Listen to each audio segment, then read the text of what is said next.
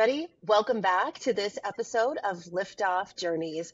I'm your host, Jeannie Walden, and today I've got a very special guest. I've got Kristin MacDermott, who is an incredible author, and she's going to tell you more about her background and what she's up to right now. Hi, Kristin. Well, thanks for having me, Jeannie. Thanks so much for being on the show. Tell the audience a little bit about your amazing background because, in addition to being an author, you're so much more, but I didn't want to spoil it. So you start. Well, I'm a marriage and family therapist by training.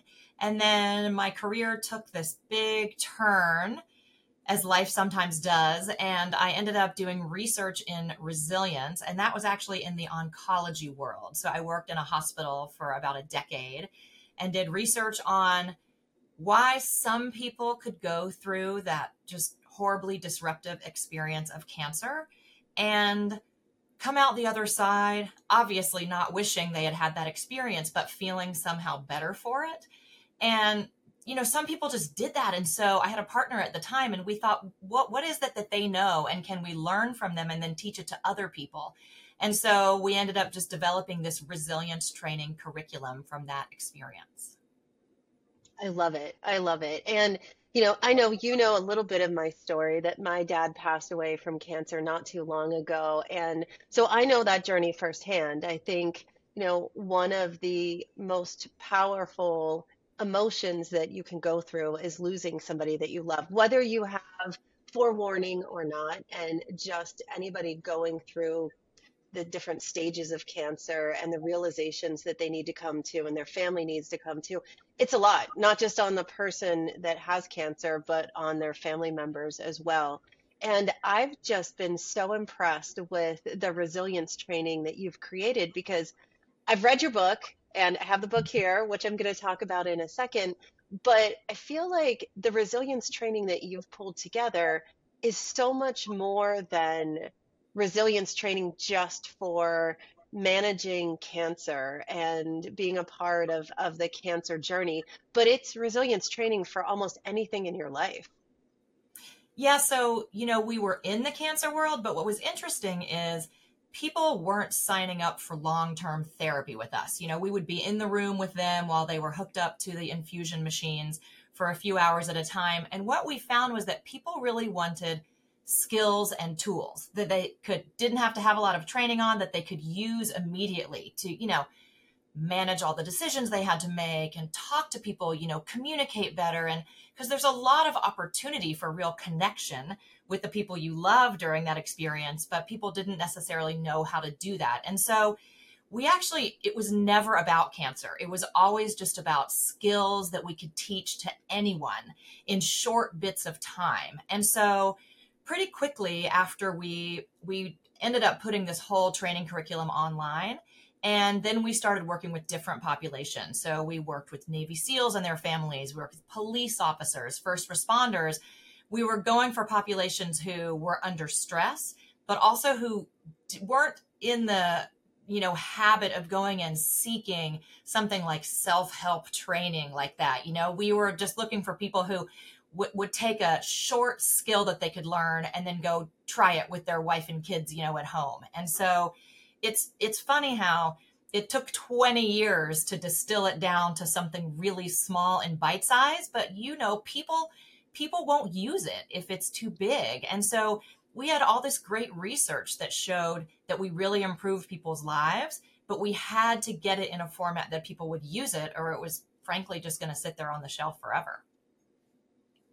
The bite-sized format that you talked about, I love because it's digestible and it's powerful and it's something that's easy to remember and take with you. So you've got a name for your bite-sized content format, right? So we have resilience reminders and we call them conversations that empower. And so one of the programs that we've been doing for the last 3 years is actually with police mentors in Watts in inner city Los Angeles. So as you can imagine, these kids have not grown up with any positive thoughts about the Los Angeles Police Department. And so the idea was to have mentors who were doing a couple of things. Obviously, they were, trying to help these kids see the police as actually a useful, helpful resource to them. but also just to start helping people have conversations with people that they don't trust. And, it's awkward having conversations. A lot of times people with their own kids, by the time kids reach teenage years, parents don't know how to talk to them. So we create these really short emails, and there's no training involved. You don't have to know anything about resilience. You don't have to know anything about emotional intelligence. You don't have to be comfortable talking about any of those things. These mentors just read the emails, and it's like a 30-second thing that they read about the skill of the week. And then there are 5 questions that they ask. And they're typically doing these in small groups, like sports programs where they're helping these kids. And so the idea is they ask a question and they listen, because it's not about teaching, and it's not about these adults, what kids spend their whole days having adults tell them what to do. It's about these adults listening to these kids who actually know they have a lot of resilience. They just haven't had anyone really tell them how important that is, or really, structure a conversation around it. And so we ended up studying this program for the last few years with a pretty robust evaluation survey. And it's amazing to me because these are kids who have the worst stressors probably anywhere. I mean, these are kids who are having, family members shot. I mean, there's so much, horrible stuff going on there. They have zero parent involvement in this. Like, the parents haven't chosen to get the emails, even though they could. And even so, with these mentors who they originally didn't trust, it's improving resilience. So it's super cool because it's just this little teeny bite-sized thing that you can do in these small conversations you can have in 5 minutes, but you can actually improve resilience. And more importantly, I think, improve connection, because that's really, I think, causing so much mental health trouble with our youth, is just the disconnection and loneliness. It's so true. And that's what all the social media studies are showing as well. The more involved you are on social media, the lonelier you are. Kids these days are just growing up so challenged. So it's really incredible that you've turned all of this research into this bite-sized content. And you've given everybody a way to share and engage around that. Now, I know you wrote a book. I have it right here. Yeah. It's called It Takes 2 Minutes. I love this book. This book, as you know, I am obsessed with, and I tell you that all the time. I actually have started reading one page out of this book to my kids every single day. And my kids are grown. They don't live with me. So it's something, if they're not around to hear it, then I actually take a picture of the page and I message it to them, because what you've done is you've created these reminders about how we should act and what will help us get through the day in such a really clear and unique way that it really does change your perspective. And one of my favorites from the book is the story that you talk about. Instead of saying, I'm not good at something, think about what you are good at, and it will help you find a way to become better. And if you've got a second, if you don't mind, I'm going to share my version of that story. You can tell me if I've got it right. All right. So, because I was blown away by this.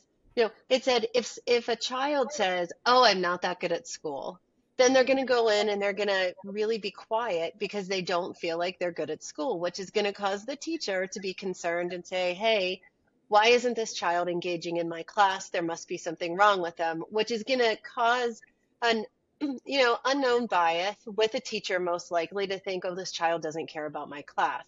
So the teacher will act differently towards the child. The child then will be intimidated and not want to ask questions to the teacher.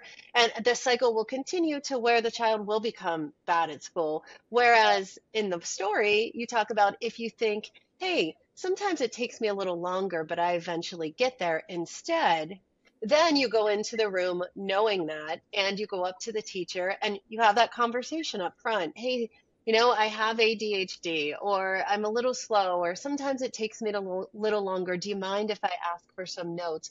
Which causes the unconscious bias of the teacher to be really positive and want to help you because you took the initiative to do that, which changes the whole trajectory. And that story just resonated with me because I think, for my kids, I actually saw that happen with both of them. in middle school, in high school, and even in college. And now that they're grown up, I see that they're able to drive positive results by just walking into work, and coming in with that tone of, I'm not afraid to say that I need a little help. I'm not afraid to ask for it, and position themselves much better for success. And that's really nothing earth shattering that nobody knew, but it's something that I feel like if you're not reminded of, you sometimes forget and you can fall into a negative place, and staying out of that negative place, will put you in a much better place. Is that is that a fair interpretation of one of the things in your book? It's a great interpretation. And the thing about most of these things that most of the skills, wherever you find them in the book or in the one of the programs, they're things you've probably heard before. It's not like I went out there and invented them all. And this particular one actually has so much research behind it. There's a woman named Carol Dweck, and she did all this research on the growth mindset.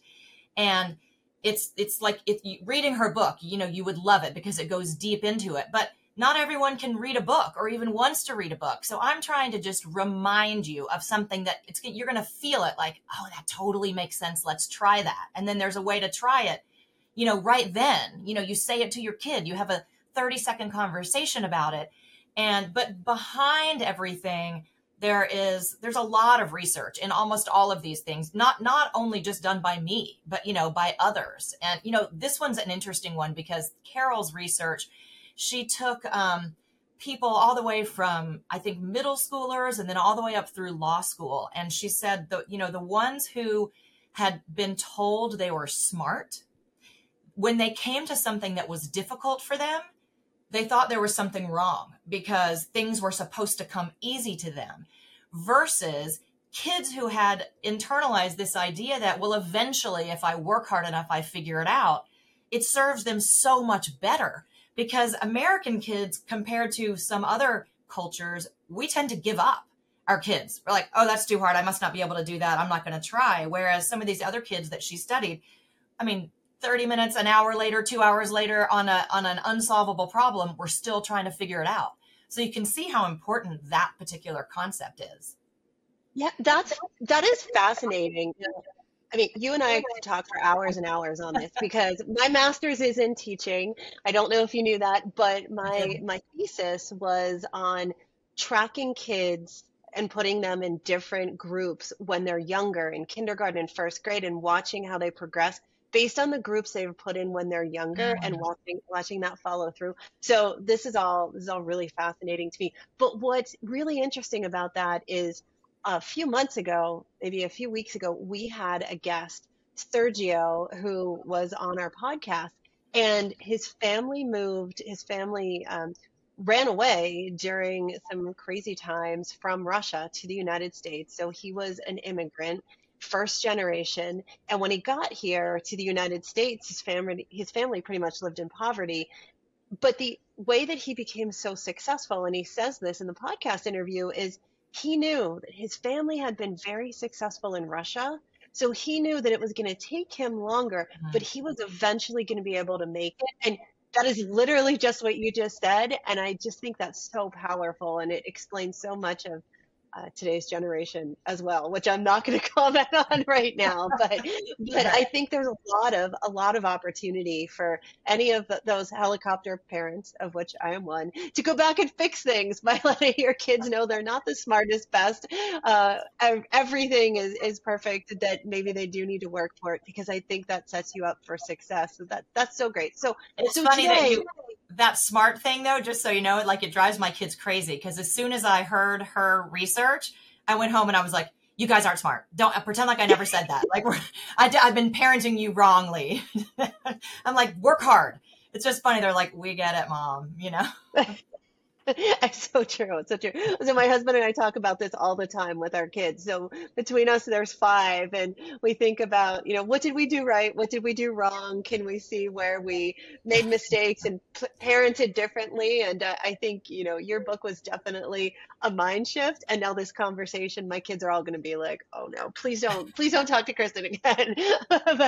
but it's all for a really great purpose. Now, where you are today is you've taken all of your research, you've taken all of your passion from being a therapist, and you've turned it into an incredibly powerful company called the MacDermott Method. So tell us a little bit about what the MacDermott Method is focused on doing.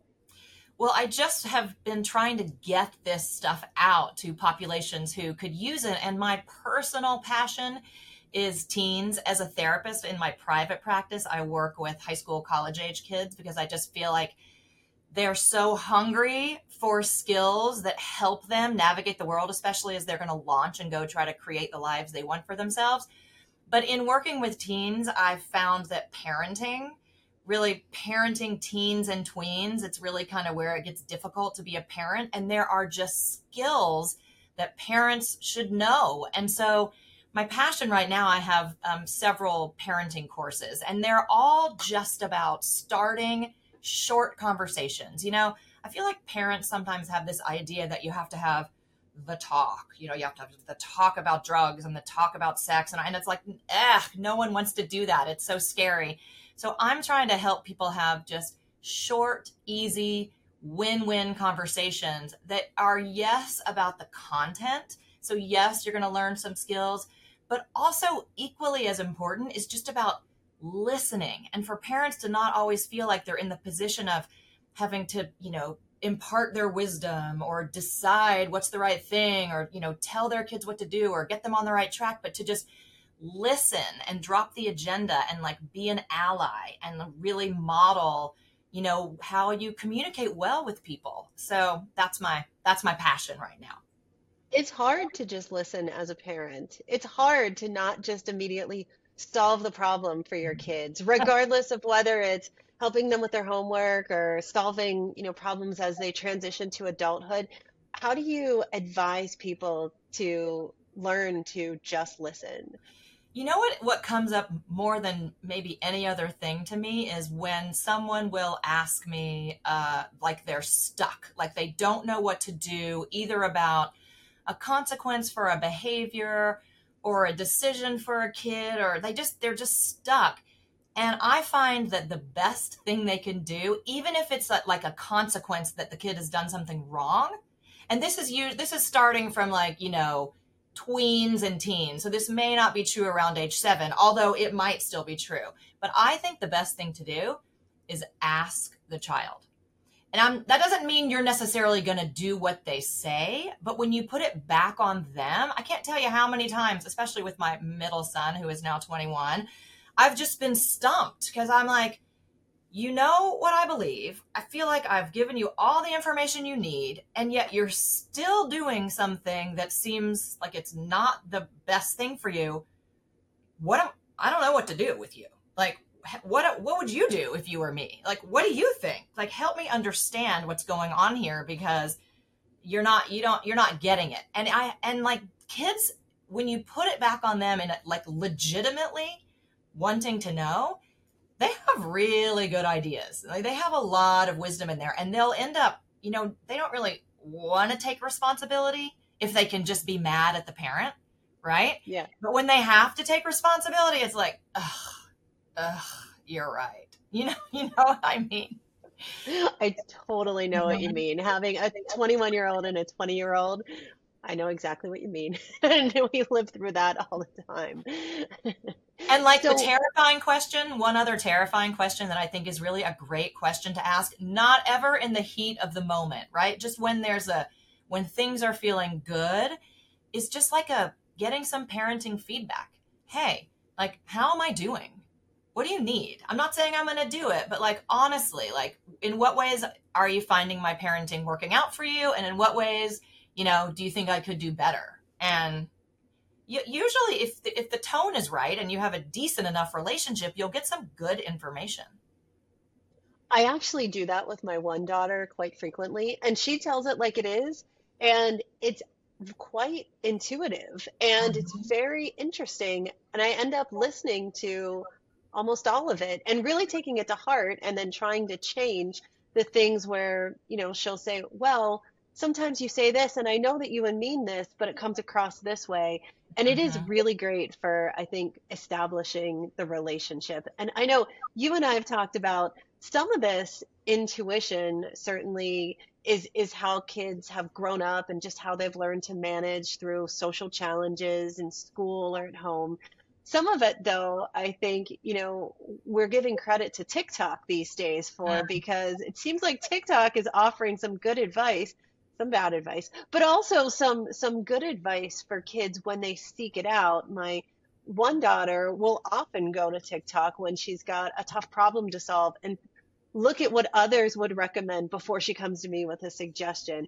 What do you think about social media having an impact on helping to teach decision-making skills these days? I mean, I can't tell you how many times my college age, mostly female, but clients bring in really deep, interesting information about psychological things. And, and they'll ask me, they'll like, I was reading about trauma bonds, or I was reading about narcissism. There's a lot of stuff about narcissism out there. Like, apparently everyone's a narcissist, but there's really good stuff out there, actually. And I mean, especially if you bring it in for a conversation, you're not like taking it all. I mean, who knows? I'm sure there's a lot of bad stuff too, but I have been pleasantly surprised that there are kind of some rabbit holes people can go down and really gain some awareness about what's going on in their lives. And with all this focus on mindfulness, on mental wellness, on mental health, on work-life balance, on just everything around social anxiety and stressors right now, I think the work that you're doing is very refreshing. It's reaching audiences and demographics that typically haven't been focused on in the past, as far as just bringing these conversations to light and making them available in easy and digestible manner. So I know at the MacDermott Method, you and your team are making content and education available directly to parents and individuals who are interested in it, but also to businesses and organizations. You've mentioned the sports organizations, where if companies want to sponsor this content and sponsor it being used for groups or teams, they can have access to it as well, right? Yeah, and actually, frankly, schools. So, some of the schools do certain programs, but typically a school program requires a curriculum and, training people and then finding time in the day for it. And then even then, it's only between the child and whoever that one teacher is. But we are going in and allowing everyone in the entire school, so from staff to teachers to coaches to obviously to kids and parents, to have the same skill of the week. So if you think about it, if you have everyone in the school it's super simple, but like that thing that you said, it's like, get the mindset of working hard instead of, like thinking you're not good at something. If everyone is doing that and there's little conversations in different people's words, right? Because your coach will say it a little differently than your, parent or whatever, but it's all these little mini conversations. Think about how that changes the culture of a school in a positive way. So that's what we're really excited about too. It's really exciting because, they say it takes a village to raise a child. Everybody knows that. It takes a network of people to help you be successful in life, or that's been proven out too. Imagine what a group of people all focused around the same skill of the week could do to improve mental wellness and social well-being. I think there's really good opportunity out there. Kristin, it's been so great to have you on the show as a guest. And the fact that everything you said, I'm relating back to prior podcast conversations that I had, is really interesting to me. So I'm going to go think about that and see how in the future we can integrate It Takes 2 Minutes into future podcasts. But this has been fantastic. Well, thank you so much. I really appreciate it. Thanks. And tell us where we can go to get more information about working with you or working with your company. Just MacDermottMethod.com. And MacDermott is, maybe you'll put it in the notes or something, but MacDermott. Yes. Yeah.